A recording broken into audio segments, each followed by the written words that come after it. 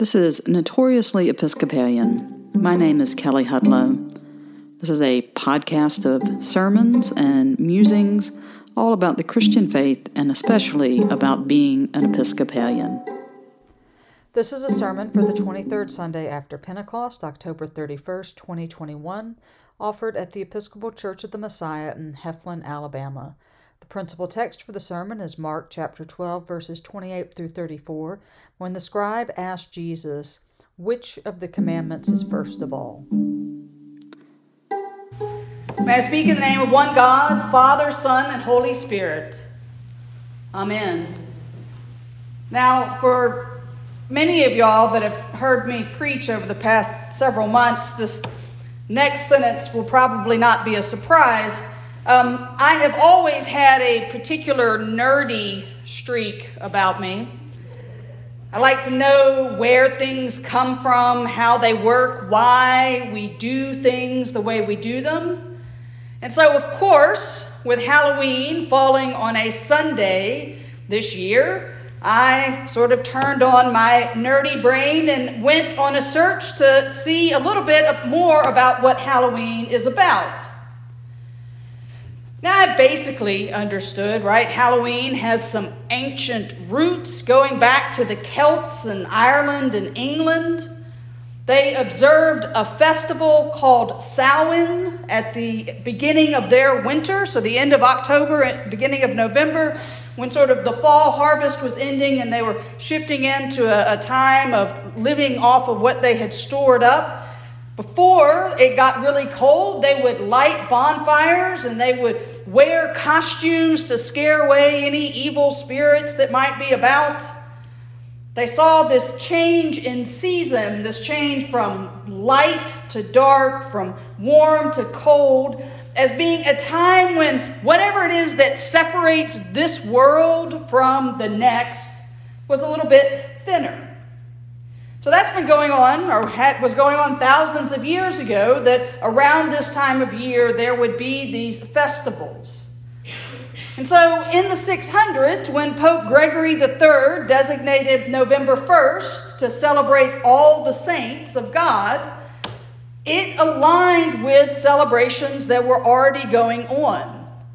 And so by the time Christianity returns to England and Ireland, bringing with it the newly created All Saints' Day, they took together the festival practices of the end of fall into winter and had it be a day of preparation for the Feast of All Hallows, or All Saints, that would be on November 1. They blended together sort of the Celtic traditions with the Christian traditions.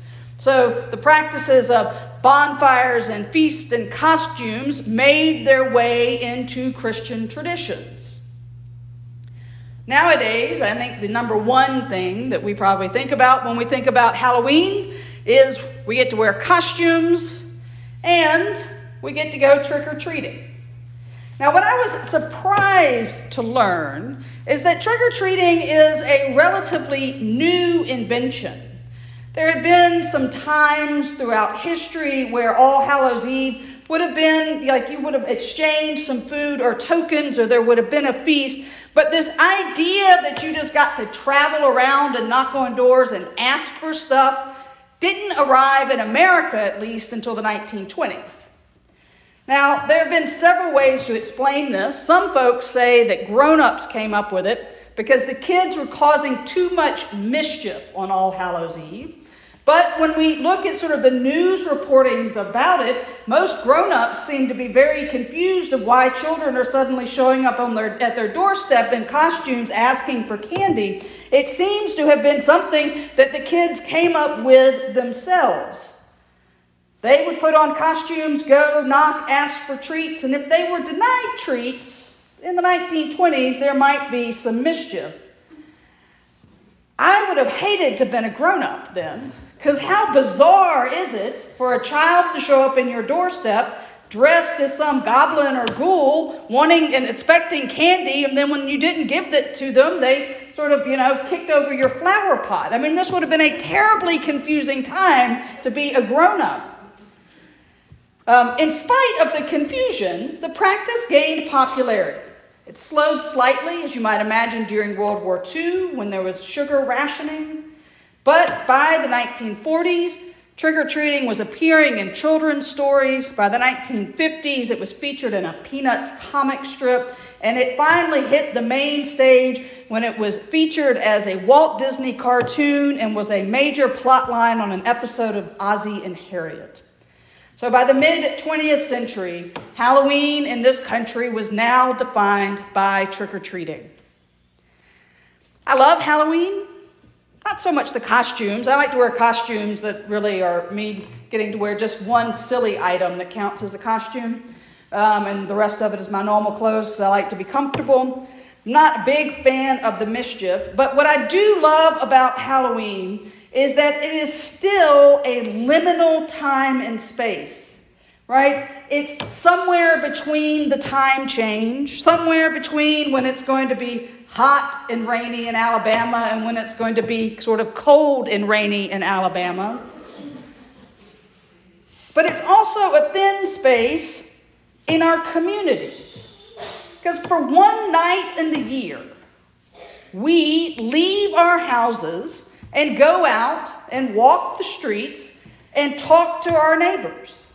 Or we gather for Halloween festivals or trunk or treats or whatever it is. It is a day that is about removing the barriers that keep us isolated from each other, that seem so much to kind of mark this age of computers and the internet.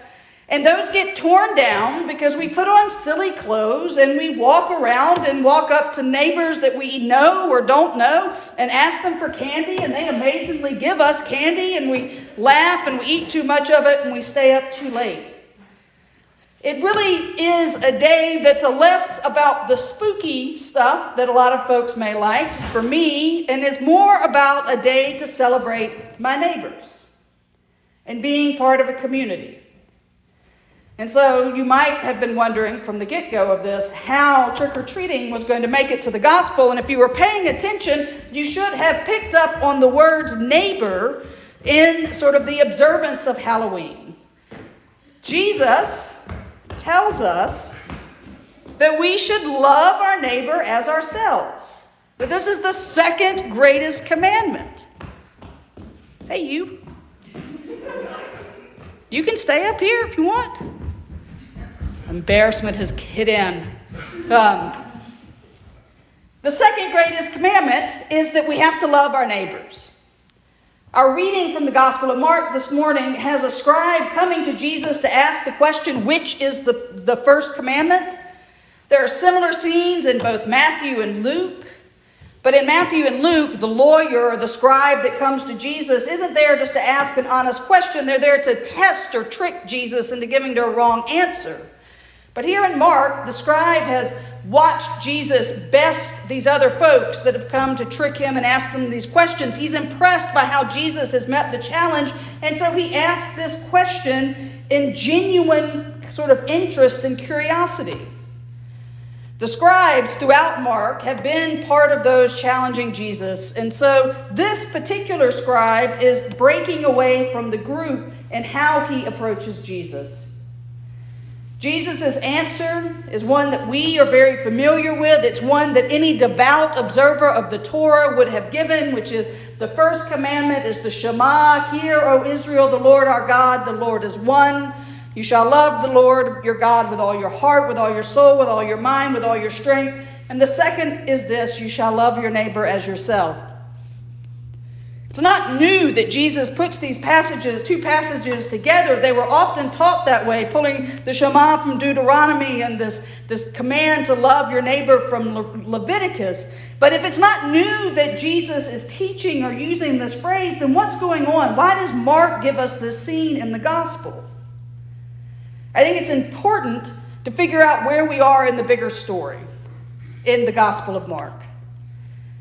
Moments or chapters before this, Jesus has entered into Jerusalem in triumph. It was Palm Sunday. He's gone to the temple and turned over tables at the money changers. He has been challenged by Sadducees and Pharisees and temple authorities. He's taught some really scandalous things about what the kingdom of God was going to be. And the tension between Jesus and the authorities is rising, and it is getting very, very dangerous. And so it's in the midst of this tension that the scribe comes to Jesus and asks this question. And in that moment, they agree. They agree on what the first and the second commandment are. And then the scribe adds this curious addition to the commandments that, yes, you got to love God with everything you got, and you got to love your neighbor as yourself, and that these together are more important than all of the whole burnt offerings and sacrifices happening at the temple. It's this addition that the scribe gives that makes Jesus say, "You are not far from the kingdom of God." In this short conversation, the scribe, who begins the conversation as a likely opponent of Jesus, leaves the conversation now as a potential disciple, because he sees that the love of God and the love of neighbor as yourself is the key to understanding what faith is. It's not that we should do away with the rituals. It's not that we shouldn't come to church on Sunday and have Eucharist and say prayers. We need to do that, but these rituals should be understood in light of these two commandments and should point us to living more fully into the love of God and the love of neighbor. For Mark, this is almost literally Jesus' mic drop moment. After this, right, the gospel tells us no one dared to ask him any more questions. He is going to continue to teach the disciples, but no longer will the Pharisees and Sadducees and scribes come to try to test and challenge him, because he has carried the day. He has the authoritative answer on what it means to have the relationship with God, to love God with everything you have, and to love your neighbor as yourself. And so the rest of Mark's gospel, what happens, the sort of scary apocalyptic teachings that Jesus is going to offer as he's walking out of the courts of the temple, what happens with Jesus with his disciples and as he moves closer to the cross, need to be understood through these two commandments that Jesus says. Because in Mark's gospel, what we need to understand is what it means to love our neighbors. And Jesus, for Mark, is the ultimate example of what it means to love. Jesus' love and obedience to God is complete. Jesus' love of his disciples and friends, his love for those that oppose him and challenge him, his love for those that betray him and kill him is complete. That self-giving, self-sacrificing love is the love that Jesus calls us to, and it is the love that shapes our reading of Scripture, that should guide our worship, and it's a love that we are only able to offer because God gave it to us first. So, on this Sunday, which also happens to be Halloween or All Hallows Eve, let's make it about love. Let's enjoy the fact that for thousands of years, this day has been considered a thin place. Whether it's a thin place between this world or the next, or a thin place that removes the barriers of isolation that keep us from knowing our neighbors, today is a day that we can go out and knock on doors and ask for candy or pass it out or wear silly hats and clothes that sort of break down barriers and make it much easier to talk to folks, to eat too much sugar, to have treats, to talk to a neighbor that maybe you've never met or one you haven't seen in a long time, to pick up the phone and call somebody that you've been mad at. Today is a day to share the love that Jesus calls us to, so that we can all love God more completely. Amen.